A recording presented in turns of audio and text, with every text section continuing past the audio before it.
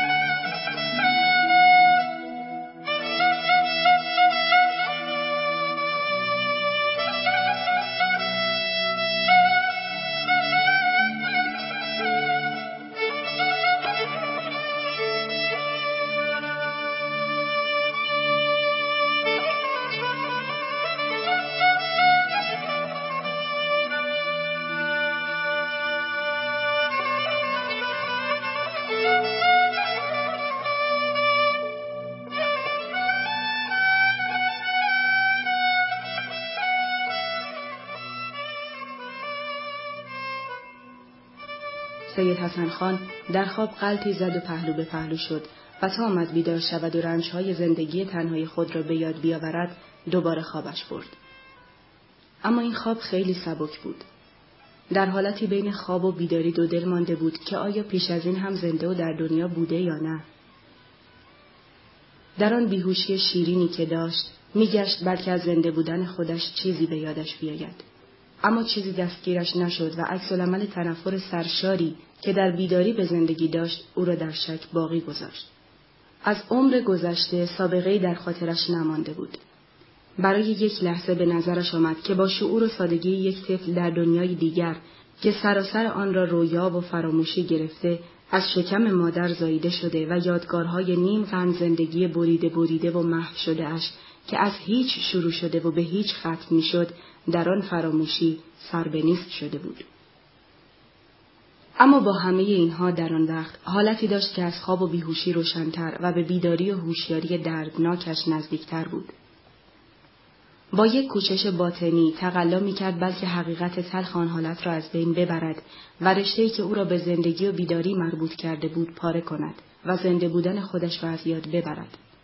اما همین کوشش نهایی سبب شد که کاملاً بیدار شود و یقین کند که تازه متولد نشده، بلکه نیم قرن پیش از این در لاهور به دنیا آمده و زجر کشیده و پای چپش را از بالای زانو بریدند و سودابه را از دست داده و اکنون هیچ کس را در این دنیا ندارد و فقط با یک سگ و یک دده زرخرید دور از مردم در خانه پدریش خود را زنده به گور کرده و محکوم است که زندگی کند.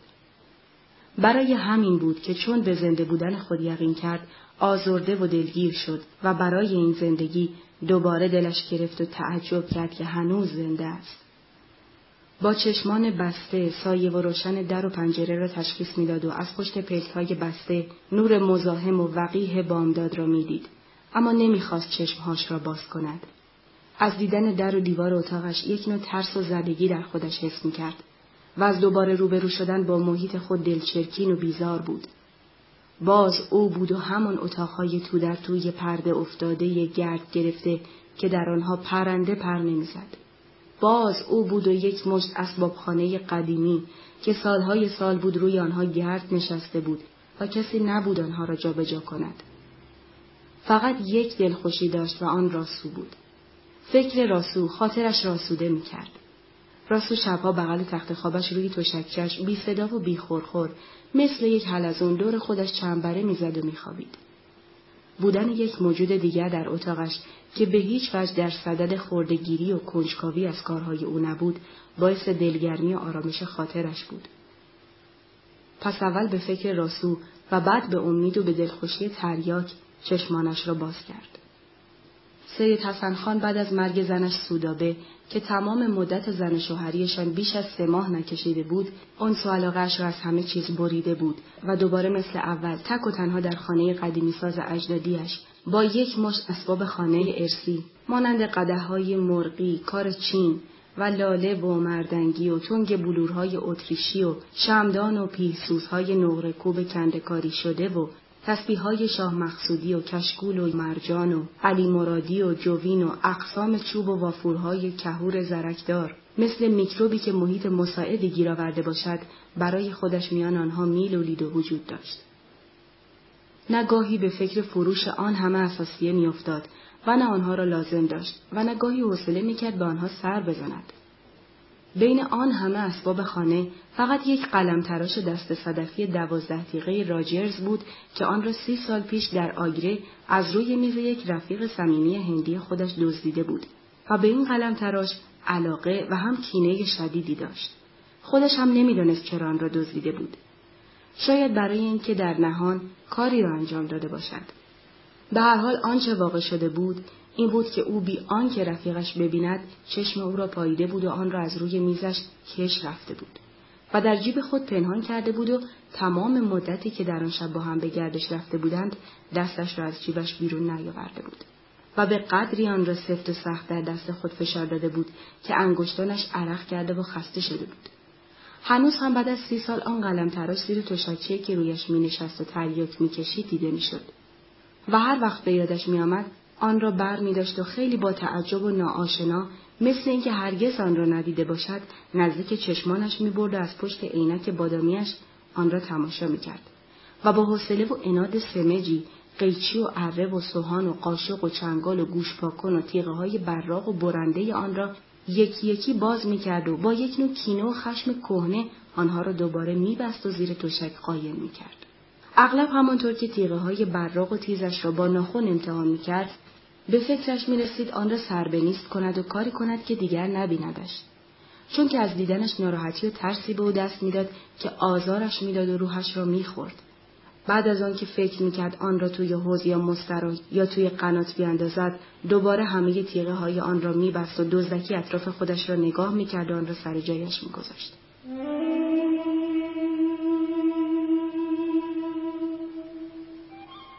همسایه ها خیال میکردند که سید حسن خان تمام مدت شبانه روز در خانه‌اش مشغول عبادت و نماز و روزه برای زن جوانمرگش سودابه است. چون که گویا یک وقت یکی از آنها از دده یاسمن کنیز سید حسن خان پرسیده بود و او هم از راه لجبازی و حرص جواب داده بود بله، سید حسن خان از وقتی که زنش اینطور شده تمام وقت تو خونه مشغول نماز و روزه برای زنشه. از آن روز دیگر در محله به قدری به این حرف شاخ و برگ گذاشته بودند که سید حسن خان در نظر اهل محل امامزاده شده بود. زنهای بیوه و دخترهای ترشیده بر وفای و قبطه می‌خوردند و آرزو داشتند او را ببینند. اما مگر سید حسن خان گاهی پایش را از خانه بیرون می‌گذاشت؟ برخلاف گفته دده یاسمن، سید حسن خان در خانه خودش هرگز مشغول نماز و روزه نبود. بلکه برعکس، او صوفی سست اعتقاد و هرهری مذهبی بود که به اینجور چیزها بغض و عداوت پرپیله‌ای داشت. این آدم از دنیا و آدمها و مذهبهایش سرخورده بود و به 4 دیوار خانه خود پناه برده بود. و از روزی که سودابه مرده بود در صدد برآمده بود که از علاقه ها و آرزوهای خودش بزند و به چیزی انس نگیرد.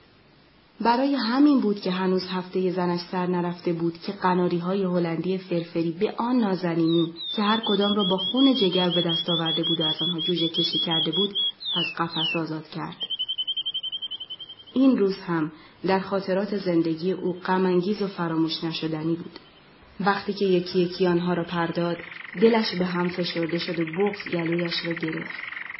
همچنان که لب‌هایش را به هم فشار می‌داد و کوشش داشت گریه خود را بخورد، به علاقه شدیدی که سودابه به آنها داشت فکر می‌کرد و دلش می‌سوخت. اما قناری‌ها چون از اول به قفس عادت کرده بودند و بلد نبودند آزاد بپرند، به چند خیز خود را روی علف‌های خشکیده چینه باغ انداختند و با آشفتگی و ترس سرهایشان را به این طرف و آن طرف حرکت می‌دادند و جیک جیک می‌کردند. سید حسن خان از آوارگی و بیخانمانی آنها دلش به درد آمد و از کار خود پشیمان شد. دلش می‌خواست اگر بشود آنها را دوباره به قفس برگرداند. برایشان موج کشید، ولی آنها همانطور که نابلد روی چینه باغ نشسته بودند، از محیط ناآشنای خود در تعجب بودند. او می‌دید که آنها هنوز در قلمرو علاقه و محبت او هستند. اما از علاقه دوباره‌اش احساس ناراحتی کرد و چوب زیر بغلش را به طرف آنها تکان داد و کیششان کرد.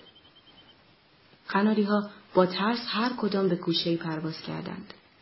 از رفتن آنها دلش آرام شد، چون که دیگر نبودند که برایشان قصه بخورد. فقط قفس‌های خالی آنها که از چنگک آویزان بودند، مثل جسد مردگان به دار آویخته‌ای که تازه جانشان در رفته باشد تکان می‌خورد. آن روزها سید حسن خان جوان بود و خیلی وقت نبود که با پای بریده از هندوستان برگشته بود. اما راسو ماده سگی بود از نژاد سترهای ایرلندی که 2 سال پیش از این، موقعی که هنوز چشمایش باز نشده بود، خود به خود وارد زندگی او شده بود. سید حسن خان که تا آن روز کوشش کرده بود که از انس و علاقه خودش کم کند، نه اینکه چیزی بر آن بیفزاید، هنگامی که او را در سوراخ راه آب باغ چشم بسته و نالان دید که سر لرزانش را به این طرف و آن طرف تکان میداد و پوزه مرطوبش را به خاک میمالید، نتوانست او را ندیده بگیرد و بگذرد. از آن روز به بعد با دست خودش به او شیر داد و خیال داشت همین که کمی قوت بگیرد او را از سر وا کند. اما کم کم کار به جایی کشید که نه تنها او را بیرون نکرد، بلکه چنان به او انس گرفت که جدا شدن از او برایش مشکل مینمود. برای همین بود که در خانه خود نگهش داشت. راسو مثل قناری نبود که وقتی به آنها آب و دانه میداد، بی‌معنی و احمقانه به دور خودشان هی چرخ بخورند و از روی نافهمی و حق ناشناسی پرهایشان را توی فنجان بشویند و با حالت عصبانی کننده هی این طرف و آن طرف ورجه کنند و به طرف او آب پشنگ بزنند. راسو هر حرکتی میکرد معنیدار و دلچسب بود. راسو بهتر از یک آدم رنج و شادی و ترس را حس میکرد. او در برابر پیشامدها بی‌اعتنا و باگذشت بود. هیچگاه عکس‌العملی شبیه به مال آدم‌ها از خود نشان نمیداد. ادا و اصول آدمیزادها را نداشت. خودش بود. سگ بود. اگر گاهی سید حسن خان به او خشمگین میشد و او را از خودش میراند، بعد که پشیمان میشد و نازش را میکشید، او هم بی گله و بی کرشمه پیش او میرفت و دستش را میلیسید و خودش را برای او لوس میکرد. دیگر خیال از سروا کردن او برایش از همه چیز ناگوارتر بود. زیرا همانطور که به تریاک عادت کرده بود، به راسو هم عادت کرده بود. و تنها مایه دلخوشیش او بود. راسو در تنهایی و رنجهای او شریک بود. روزها میشد که سید حسن خان وقتی که مشغول تریاک حب کردن بود، یا هنگامی که عرق توی تنگ میریخت یا سیگار رشتی میپیچید، با راسو درد دل میکرد و سرگذشت‌های زندگی دردآلودش را که با احدی نگفته بود، با وسواسی خاص برای او نقل میکرد. راسو هم چشمان سیاه غزال مانندش را به صورت او میدوخت و تمام قوای نهانیش را به کار میبرد تا خودش را شریک تنهایی و اندوه او نشان بدهد. آنها با هم دوست بودند. چند بار پشت سر هم چشمانش را به هم زد. نور خفیف و مهدی که از پشت شیشه‌های رنگارنگ عروسی توی اتاق پخش شده بود، چشمانش را زد. باز هم با اخم چند بار دیگر چشمانش را به هم زد و عاقبت آنها را به سقف اتاق روی عکس گلندام دوخت و لحظه‌ای مات به آن عکس خیره شد. بعد دوباره جلوی خودش روی دیوار نگاه کرد. اما روی دیوار هم برای یک لحظه عکس گلندام همانطور که توی سقف نقاشی شده بود، منتها محو‌تر جلوش مجسم شد. چند بار دیگر چشمان خود را باز و بسته کرد. عکس رفته بود و فقط چارچوب سیاه آن در ذهنش جابجا می‌شد.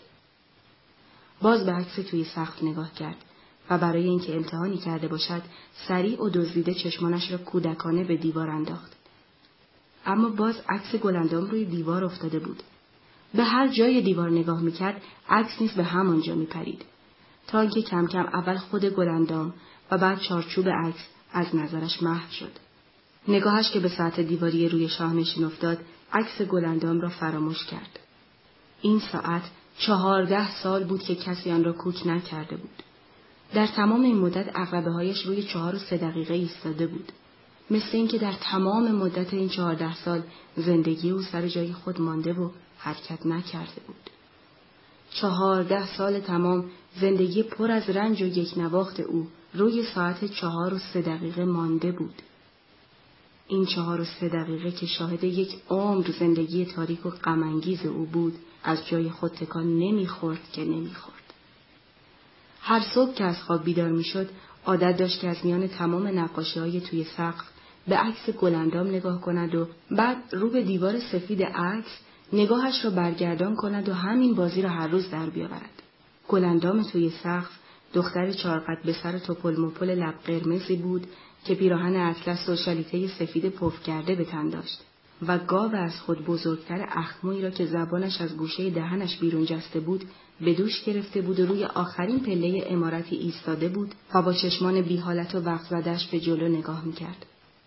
پشت سر گلندام با آنکه دو طرفش پرده مخمل عنابی با شرابه و منگوله های طلایی آویزان بود، یک کوه هم همانجا سبز شده بود که پشت آن روی یک کوه دیگر سر و کله یک شکارچی با سیبیل‌های چخماقی و زلف دم اردکی با چشمان درشت بی‌موجه ایستاده بود و انگشتش را توی دهنش تپانده بود. این شکارچی که پشت کوه ایستاده بود از خود گلندام و حتی از گاوش هم بزرگتر بود و با دقت زیادی جزئیات صورتش نقاشی شده بود. یک تازی و یک شیر و 2 بچه آهو و یک خرگوش قاطی پاتی پهلوی شکارچی بودند که از تنگی جا خرگوش زیر دست و پای شیر خوابیده بود و البته شکارچی با آنها اعتنایی نمی‌کرد. امروز هم سید حسن خان مثل هر روز به عکس گلندام خیره شد و آن را مانند همیشه دست نخورده دید.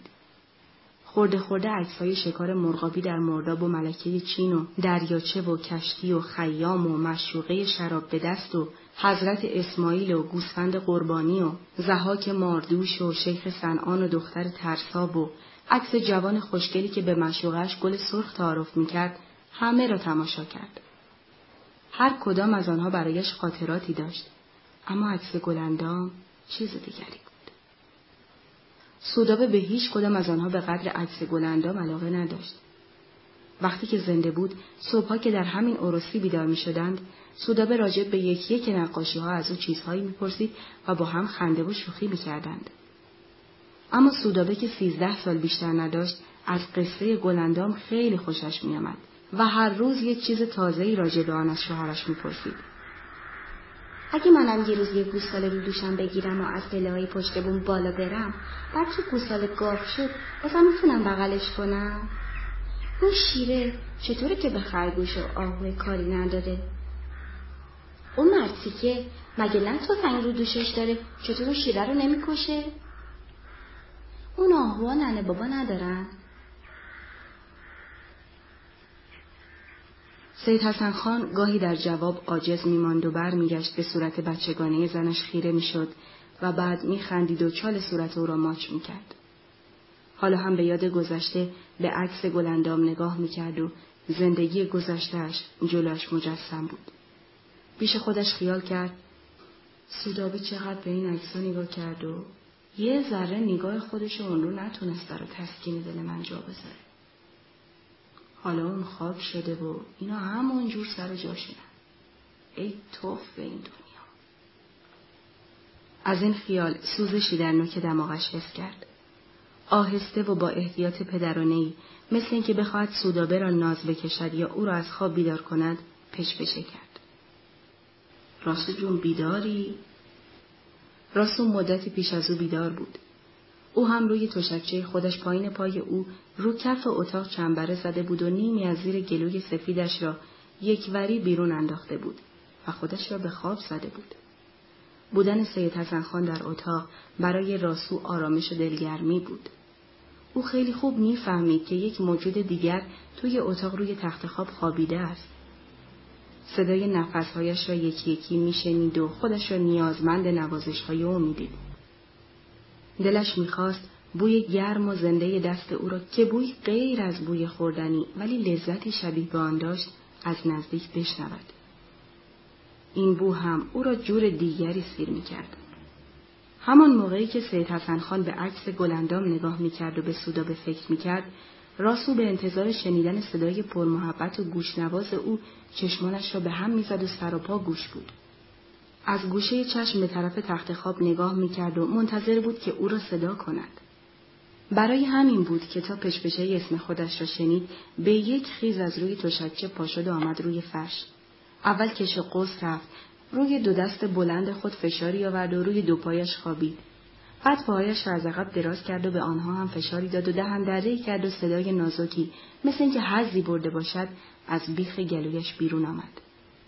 بعد زبان پشت کلیه‌اش را به دور پوزه‌اش چرخاند و یکسر رفت بغل تخت خواب و سرش را برای نوازش دستهای او روی تشک گذاشت و روی دو پایش نشست. سید حسن خان دست کرخت و بی‌حسش را که انگشتانش به زحمت تا میشد به سر او گذاشت و نوازشش کرد. از احساس پوزه تر و سردش حظ شدیدی مثل یک حظ شهوانی درش پیدا شد. چشمانش را که به سقف و هنوز روی عکس گلندام افتاده بود آهسته و با لذت به هم گذاشت. آنن بدن نحیف و مهتابی سودابه پیشش مجسم شد. عیناً همانطور که او را همیشه در خواب دیده بود، ولی دستش بی اراده مثل یک عادت یا یک عکس‌العمل با پوزه راسو برمی رفت. آن را فشار می داد و انگشتانش را جلوی سوراخ‌های بینی او می برد و نفس گرم نمناکش را حس می کرد. موهای نرم مخملیش را نوازش می داد. راسو هم لب‌های گوشتالودش را بی شرم و ناز به اختیار نوازش او گذاشته بود. بعد مثل اینکه قانع نشده باشد پوزش را ول داد و با حرکت سریعی گوشش را گرفت. زیر بناگوشش قضروف کوچک برآمده‌ای بود که زیر دستش لیز می‌خورد. همیشه از بازی کردن با این قضروف خوشش می‌آمد. همان دم آن را پیدا کرد. راسو آب دهنش را قورت می‌داد و دمش را با کیف روی فرش می‌زد. لاسی جون، لوسی جون من، شگ من، تو شگی یا آدمی؟ از آدم بهتری؟ باری کردم. چه خوب کردی که آدم نشدی. اگه آدم شده بودی هرگز اینجا جات نبود. میدونم گشنه‌ای. ای دله، کیفت دیر شده حیوانکی. حالا پا میشم. نوشته‌ای میخوریم، تریاک میکشیم، دودت میدم. اینها را همانطور با چشمان بسته میگفت و نفس نفس میزد. با هر جمله‌ای که میگفت دستش را به یک هوا روی پوزه و گوش راسو میکشید. دلش تاپ تاپ میکرد. امان از دست این قلب. مثل اینکه روز به روز بدتر میشه. یه وقتی وایساد یعنی همچی روزی میاد.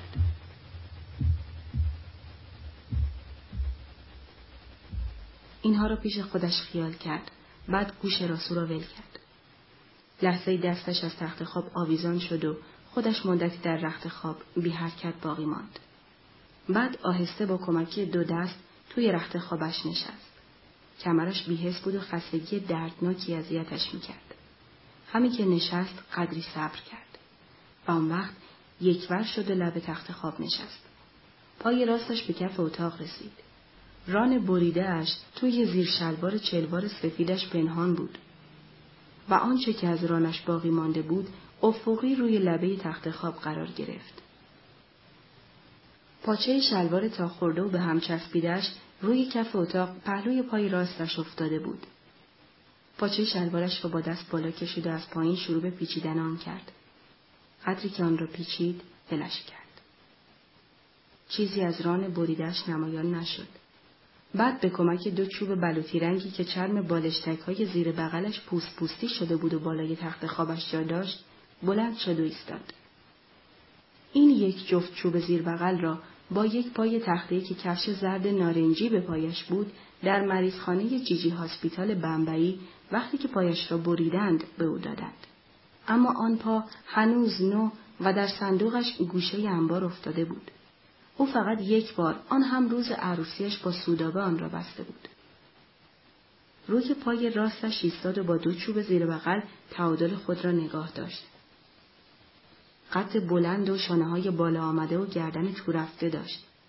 یک اخم دائمی توی صورتش قالب گرفته بود.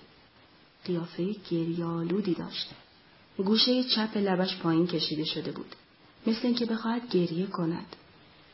پایش خشک و بیجان بود. خود را روی آن دو چوب و سینه پای راست بلند کرد و به راه افتاد.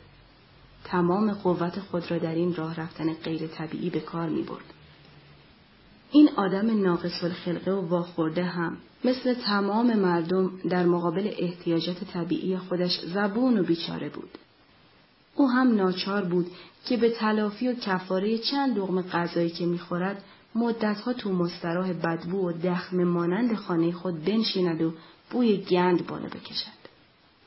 مجبور بود که به کمک چوب زیر بغل کوتاهی که همیشه گوشه مستراح تکیه داده بود روی یک پا بنشیند و با عجز و انکسار مثل فانوس چین بشود و نفس نفس بزند و آنچه را که با لذت و حرص خورده بود با اکراه پس بدهد. این از قیودی بود که او را پیش خودش کوچک می‌کرد. اما در اینجا در چاهک مستراح خانه‌اش موش بزرگ بوری بود با چشمان کهربایی و پوزه و سبیل دراز که سالها بود او را همانجا دیده بود. این موش او را مشغول می‌کرد، اما از این معاشر تحمیلی خوشش نمی‌آمد. یک روز به خیالش رسید که او را مرگ موش بدهد، اما به نظرش آمد که اول باید خودش بخورد تا بتواند موش را مسموم کند. از فکر مسخره خودش خنده‌اش گرفته بود. او را می‌دید که دزدانه و با ترس پوزه درازش را در مدفوع او فرو می‌برد و با قیافه تقصیرکار و گدامنشی از آن می‌خورد و سبیلش را حرکت می‌داد. ترس از وجود یک جاندار دیگر که از خودش بزرگتر بود او را بران می‌داشت که پی در پی از بالای چشم به سید حسن خان نگاه کند، مثل اینکه مرتکب جنایتی شده باشد. این هم مخلوقی بود که درست مثل انسان با ترس و لرز از خوان نعمت بی‌دریغ پروردگار خود متمتع می‌شد. اما او مثل آدم روزی رسان خود را نمی‌شناخت و او را سپاس و ستایش هم نمی‌کرد. شاید از این حیث اقلاً از آدم خوشبخت‌تر بود. این موش منفور برای به دست آوردن روزی خود کار هم نمی‌کرد. انگل بود. اما پولی هم نداشت که تنزیل بدهد. این موش ساعتها توی سوراخ عقب چاهک مستراح چرت می‌زد و بچه‌های خودش را می‌لیسید و هر روز سر موقع رزقش کف دستش بود. سید حسن خان با دلچرکی و اخم به او نگاه می‌کرد. برایش قصه می‌خورد و در دلش از او خجالت می‌کشید. اما موش ابداً از افکار و دلسوزی‌های سید حسن خان اطلاع نداشت که نداشت. بلکه با لذت و اشتها شکمش را از آنچه که برایش می‌رسید می‌انباشت.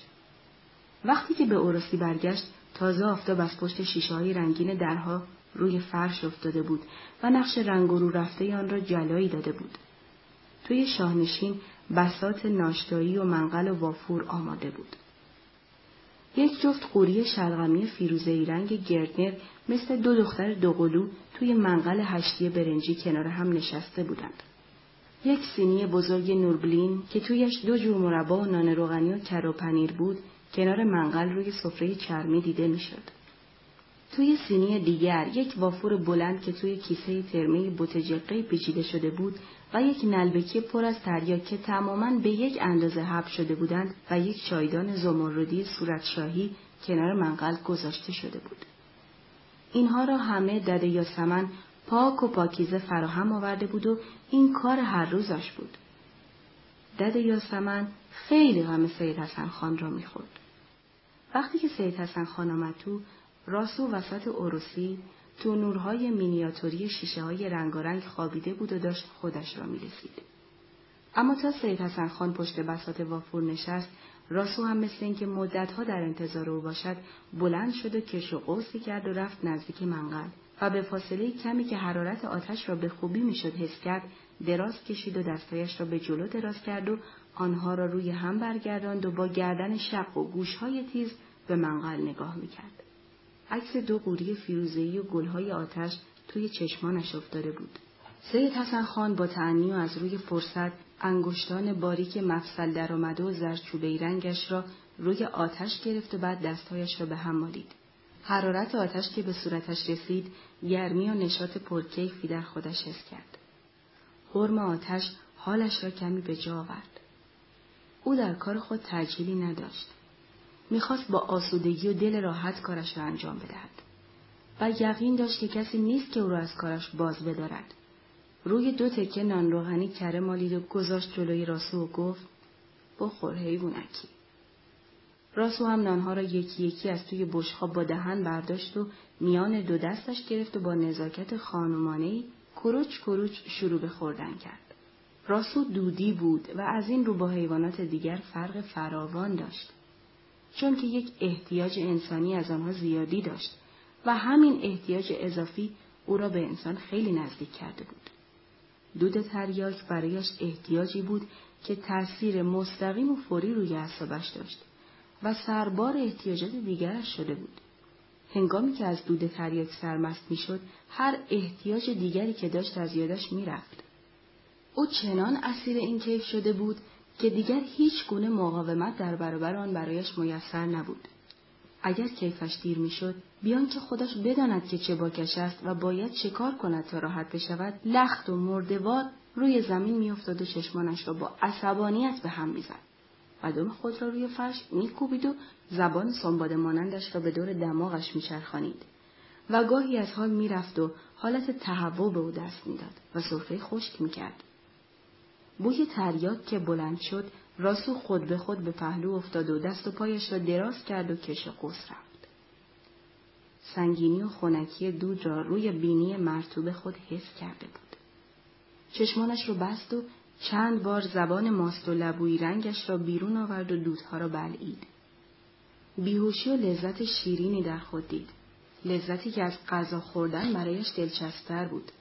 سید حسن خان از کیف او لذت می‌برد و مرتب دود را به طرفش سر می‌داد و از این هممنقل بیازار خیلی خوشش می‌آمد.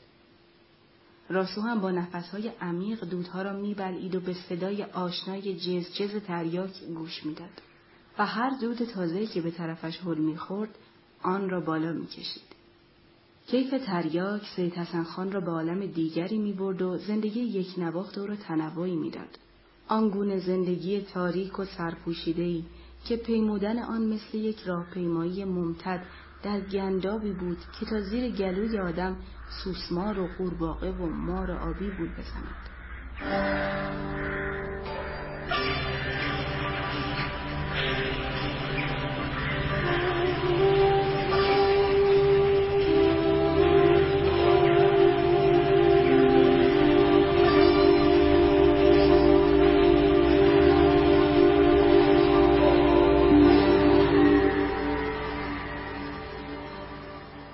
سید حسن خان آخرین فرد خانواده بزرگی بود که به مردن او دیگر کسی در آن خانه باقی نمی ماند و خانواده منقرض می شد. سال وبایی که خودش در هندوستان بود، وبا خانه آنها را جارو کرد و هر که را که بود کشت. بعد از چند سال که او برگشت، خانه را از آدم خالی دید. فقط دده یاسمن بود که هنوز سر و مر و گنده راه می رفت و بگذار و بردار می کرد. هنوز لباسهای خواهر و برادرهایش توی صندوقخانه، توی یختانهای متعدد روی هم تپیده بودند. هنوز آن قالیچه عکسی که خواهرش به دار انداخته بود نیمه کاره از دار آویزان بود. تا با سودابه عروسی نکرده بود، حالت دیوانه ها را داشت. اما عشق سودابه زندگیش را عوض کرد و علاقه و انس او را به زندگی تازه کرد. عشق سودابه داغ بزرگ خانوادگیش را از دلش برداشت. اما هنوز 3 ماه نگذشته بود که سودابه خناق گرفت و مرد و تمام دل او را داغ گرفت. این ضربت سید حسن خان را از پا درآورد. مرگ سودابه که جلوی چشم خودش اتفاق افتاده بود و او با دستهای خودش چشمهای او را بسته بود، دلش را از جا کند و به ناچار برای فراموشی چنان مصیبتی دست به دامان تریاک و عرق زد. هرچند قلبش خیلی ضعیف بود و هر دوی آنها برایش مثل سم بود، ولی تریاک و عرق او را مشغول می‌کرد. در تمام مدتی که بیدار بود، کیف تریاک او را در حالتی میان بیهوشی و بیداری نگاه می‌داشت. همه چیز را می‌دید ولی چیزی حس نمی‌کرد. آن وقت بود که حتی نسبت به راسو هم بی‌اعتنا می‌شد. کیف تریاک اراده‌اش را ازش می‌گرفت و تهمانده خاطراتش را خواب می‌کرد. وقتی که وافور را به زمین می‌گذاشت و به مخده لم می‌داد، بدنش از بی‌حسی مثل آن بود که سالها زیر فشار سنگ مانده بود و قدرت حرکت نداشت. گاه می‌شد که به قدری تریاک می‌کشید که تمام روز بیهوش مثل مرده تو شاهنشین عروسی می‌افتاد. وقتی که دده یاسمن برای جمع کردن اسباب چای داخل اتاق شد، هوا یک پارچه دود شده بود. سید حسن خان توی شاهنشین روی تشکچه به پشتی لم داده بود و چشمانش مثل چشمان بیماری جان به سر گشاد و بی حالت به طاق افتاده بود. نای حرکت نداشت. مثل این بود که مدتها پیش مرده بود و مچاله شده بود. دستایش زیر بدنش ستون شده بود. صورتش رنگ موم گرفته بود. راسو هم برابرش مثل این که مرده و خشک شده باشد همانطور با دست و پای کشیده به پهلو خوابیده بود و هیچ حرکت نمی کرد. به نظر می رسید که هیچ کدام زنده نیستند. اما هر دو زنده بودند و سید حسن خان همه چیز را می دید. اما حال این که حتی پلک چشمانش را از روی اراده به هم بزند نداشت. گاهی که پلکهایش می افتاد و چشمانش مردوار نیمه باز و بی حالت می ماند، توانایی بالا کشیدن آنها را نداشت. مغزش باد کرده بود و از داخل به دیوار جمجمه‌اش فشار می آورد. بدنش مورمور می کرد. قدرت هر کار و هر خیال ازش سلب شده بود. راسو هم همانطور که به پهلو افتاده بود، گهگاه با چشمان بسته و قیافه خواب زده زبانش را به دور دهنش می چرخاند و آب دهنش را قورت می داد و آه‌های خفه صدادار می کشید.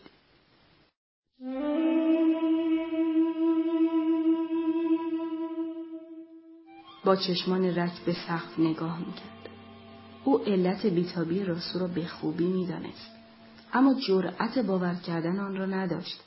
نمیخواست و نمیتوانست باور کند که راسوی عزیز دردانه اش مست شده و برای رسیدن به سگ نر در تب و تاب است. میدانست که راسو تلاش میکند برود بیرون تا با سگ‌های توی کوچه معاشقه کنند. این حقیقت دردناک و رشک‌آور او را شکنجه میداد. زیرا چنان به راسو علاقه داشت که راضی نمیشد محبت و احتیاج او به کس دیگری به غیر از خود او باشد. او پیش خودش حل کرده بود که راسو باید هر چه بخواهد از او بخواهد، نه از غیر. به چشم او راسو سگ نبود که احتیاجات سگی داشته باشد، بلکه دخترک باهوش و با عاطفه‌ای بود که خوشبختانه به صورت سگی در آمده بود و رفیق زندگی او شده بود. در دنیا دلش را فقط به راسو خوش کرده بود که او هم داشت از دستش در می رفت. رقیب‌های صلاحیت دارتری او را از راه به در برده بودند و کار سید حسن خان به جای بنبستی کشیده بود. راسو را آهسته و سرزنش‌آمیز صدا کرد. راسوی من، دخترک خوشگل من، تو چقدر بی‌وفا هستی؟ مگه تو آدم؟ تو که آدم نبودی؟ از کی تا آدم شدی؟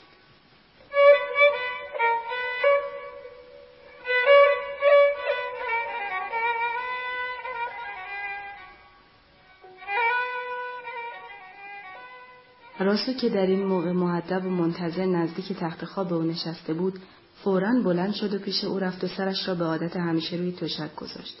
سید حسن خان به خود زحمت داد و به پهلو خوابید و گوش او را در دست گرفت و دوباره آهسته و دردناک گفت: دخترک من، راسوی من، دخترک خوشگل من، تو چقدر بی‌وفا هستی؟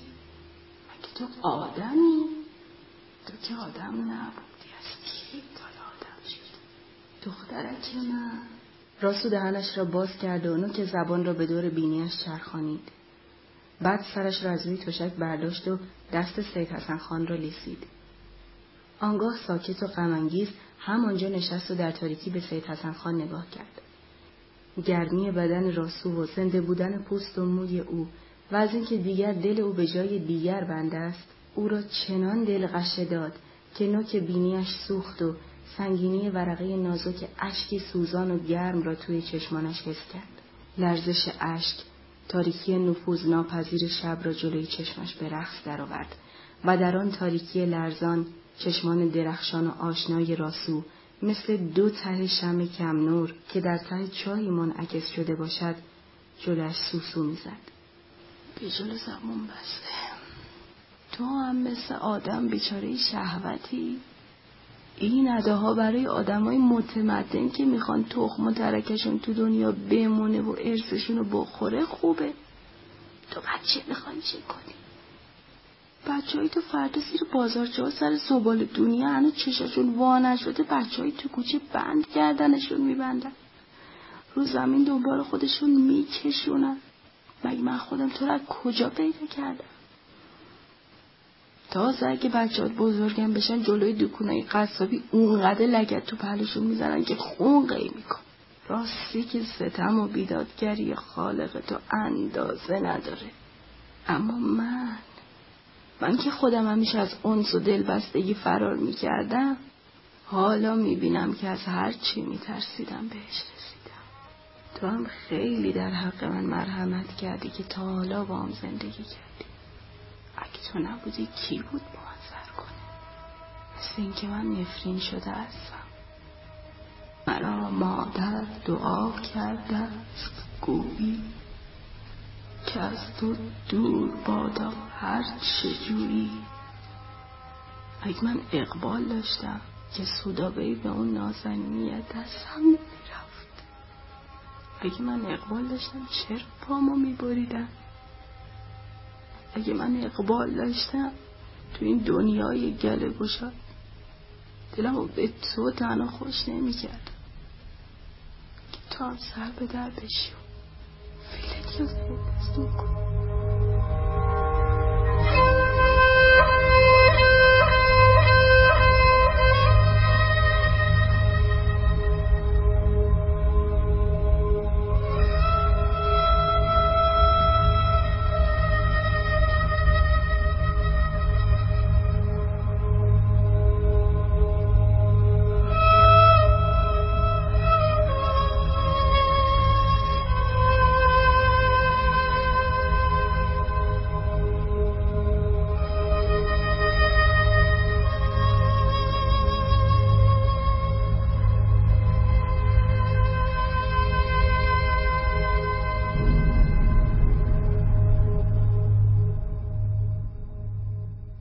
برآمدگی لغزنده بناگوش راسو زیر انگشتان کم قوت او سر می‌خورد و بالا و پایین می‌رفت و گاه می‌شد که اصلا جای آن را گم می‌کرد.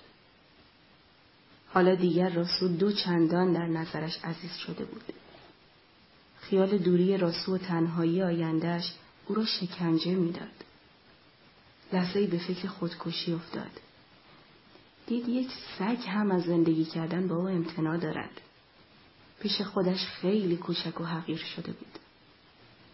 اما از این خیال وحشت کرد و ناگهان بوی تند کلروفرمی که در بیمارستان جیجی هاسپیتال بمبئی هنگامی که می‌خواستند پایش را ببرند به دماغش زده بودند شنید. سرش گیج رفت و فشردگی و در هم رفتگی دردناکی در خود حس کرد. چند فشار پشت سر هم به گوش راسو داد و جای دستش را عوض کرد و پوزش را گرفت. میخوام بدونم که تو عالم حیوانی خودت این مدت دستگیرت نشده که از من بدبخت‌تر و بی‌کس‌تر تو این دنیا کسی نیست. صدای زوزه پی در پی چند سگ مثل ناله ممتدی که از زور سرما باشد از خارج شنیده شد. آهنگ آرزومند و التماس کننده‌ای بود که از راه دور پوزه راسو را از دست سید حسن خان فراری داد و متوجه در ساخت. راسو به یک حرکت که تا آن وقت سید حسن خان نظیرش را ندیده بود به سوی در دوید. صدای خراش ناخنش که روی در می‌کشید مثل صدای چاقویی که روی چینی شکسته بکشن برای سید حسن خان چندش آور بود. راسو سید حسن خان او را نهیب زد. اما راسو توی آستانه دراز کشیده بود و پوزش را به درز در گذاشته بود و بو می‌کشید. شاید برای اولین بار فرمان او را نشنیده گرفته بود. سید حسن خان پیش خودش خجل شد. به نظرش رسید که سقف اتاق رویش فرو ریخت و سنگینی خفه کننده‌ای روی سینه‌اش فشار آورد. من نباید حیوان رو اذیتش کنم. اون هم مثل همه آدم و شهوت داره. اینم کم کم داره آدم میشه. اما دیگه به کار من نمیخوره.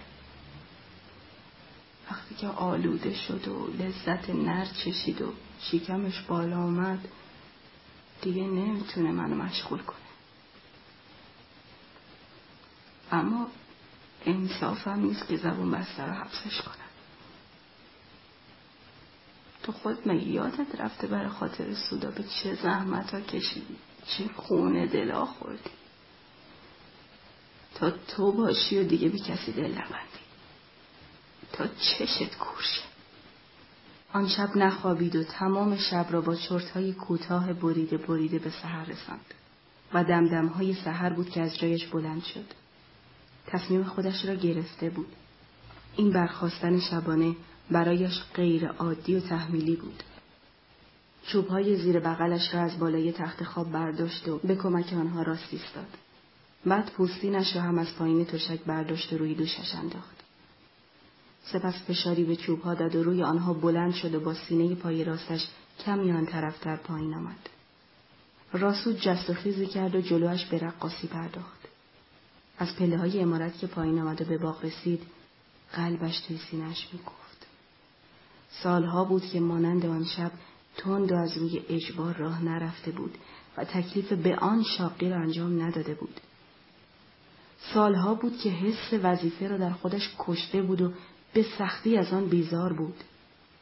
او همیشه از هر چه بوی تکلیف و وظیفه میداد فرار میکرد و چنان از آن گریزان بود که جن و بسم الله. روی پله ها نشست و چوبهایش را پهلویش گذاشت. قلبش سخت میزد و مثل پرنده‌ای وحشی که هنوز به هوای قفس آموخته نشده باشد از تو به دیوار دنده هایش میخورد و صدای طبلی که پوستش نم کشیده باشد از خود در میآورد. گوشه لبهایش پایین کشیده شده بود. هنوز هم همان اخم دائمی توی صورتش غالب گرفته بود. باران ریز و تندی از ابرهای خاکستری پاییز میبارید. صدای مرموز و یک نواخت چکه‌های ریز باران که روی برگ‌های خشک چنار و انبوه سوزن‌های سرسبز کاج می‌خورد، هراس مالی خولیایی شگرفی درون او پدید آورده بود. صدای تپ بال و قارقار خفه کلاغ‌ها که باران آنها را از جایگاهشان گریزانده بود به گوشش می‌رسید. اما او نه به سردی قطره‌های بارانی که به سر و رویش می‌خورد و نه به صدای نامانوس کلاغ‌ها به هیچ کدام توجه نداشت. حواسش فقط متوجه یک جا بود. تنها به یک جا و یک چیز. فقط به در باغ که روبرویش زیر برگ‌های خفه پاپیتال پنهان شده بود و به صدای زوزه سگ‌های پشت آن. صدای تپش قلبش با صدای ریزش باران و پرپر زدن و قارقار کلاغ‌ها و صدای شب و زوزه سگ‌ها در خاطرش آهنگ ناهنجاری برپا داشته بود. در این میان دید که راسو هم پهلویش نبود. از روی پله ها بلند شد و با شتاب به سوی در باغ به راه افتاد. همچنان روی دو چوب خود بلند می شد و چند ثانیه در هوا چرخ می خورد و جلو می رفت. قدش بلند و خمیده بود. هیکلی تاریکتر از شب فضای تیره را می شکافت و پیش می رفت. یک نواخت و معذب راه می رفت و صدای خشک ریگ‌های کف باغ زیر چوب‌هایش خشخش می کرد. آستین‌های پوستینش که سردست آنها ریشه‌ای و مثل گردن بریده‌ای بود که خون ازش می چکید این طرف و آن طرف در فضا تکان می خورد. پیش خودش خیال کرد واقعا آدم ناقص الخلقه بیشتر به مرده ها نزدیکتر نیست تا به زنده ها. من نصف راه مرگ رو رفتم، نصف راه دیگه باقی ماند. صدای خورخور و ناله جویده چند سگ دیگر از پشت در بلند بود. سید حسن خان که برای باز کردن کلون به در نزدیک شد، راسو بلند شد و جستی زد و عقب ایستاد. کوچکترین اعتنایی به او نشد و نوازشی ندید، اما او هم تمام حواسش پیش سگ‌های پشت در بود. مثل گربه‌ای که منتظر باز شدن در تلموش باشد، با گوش‌های تیز و قیافه متعجب به در باغ خیره شده بود و پشت سر هم دمش را تکان می‌داد. منتظر بود در باز شود و آنچه را که تا آن وقت نمی‌دانست چیست ببیند. اما در دیرتر از آنچه راسو منتظر بود باز شد. چون که انگشتان لاغر و بی‌توان سید حسن خان به باز کردن آن آموخته نبود. زوزه سگ‌ها در این موقع به دندان قروچه‌های خشمناک و خورخورهای ترسناک مبدل شده بود. آنها در هم افتاده بودند و روی زمین می‌غلتیدند و همدیگر را گاز می‌گرفتند. ناگهان فشار سختی که تحمل آن برای سید حسن خان دشوار بود به در وارد آمد. چند سگ به در بسته حمله ور شده بودند. صدای زوزه دردناک یکی از آنها که از پا در آمده بود و صدایش رفته رفته دور میشد به گوش می رسید. سید حسن خان تمام سنگینی بدنش را روی در انداخته بود و به آن زور می آورد. یکی از چوبهایش به زمین افتاد. بدنش می لرزید و نفسش به تنگی افتاده بود. با کوششی که در زندگیش نظیر آن را به یاد نداشت، با یک پا و یک چوب تعادل خود را حفظ کرده بود و باز هم به در فشار می آورد. ناگهان سگ‌های پشت در ساکت شدند. سید حسن خان قدری مکث کرد و چون صدای آنها قطع شده بود دست پاچه شد. خیال کرد سگ‌ها بوی او را شنیده و فرار کرده بودند.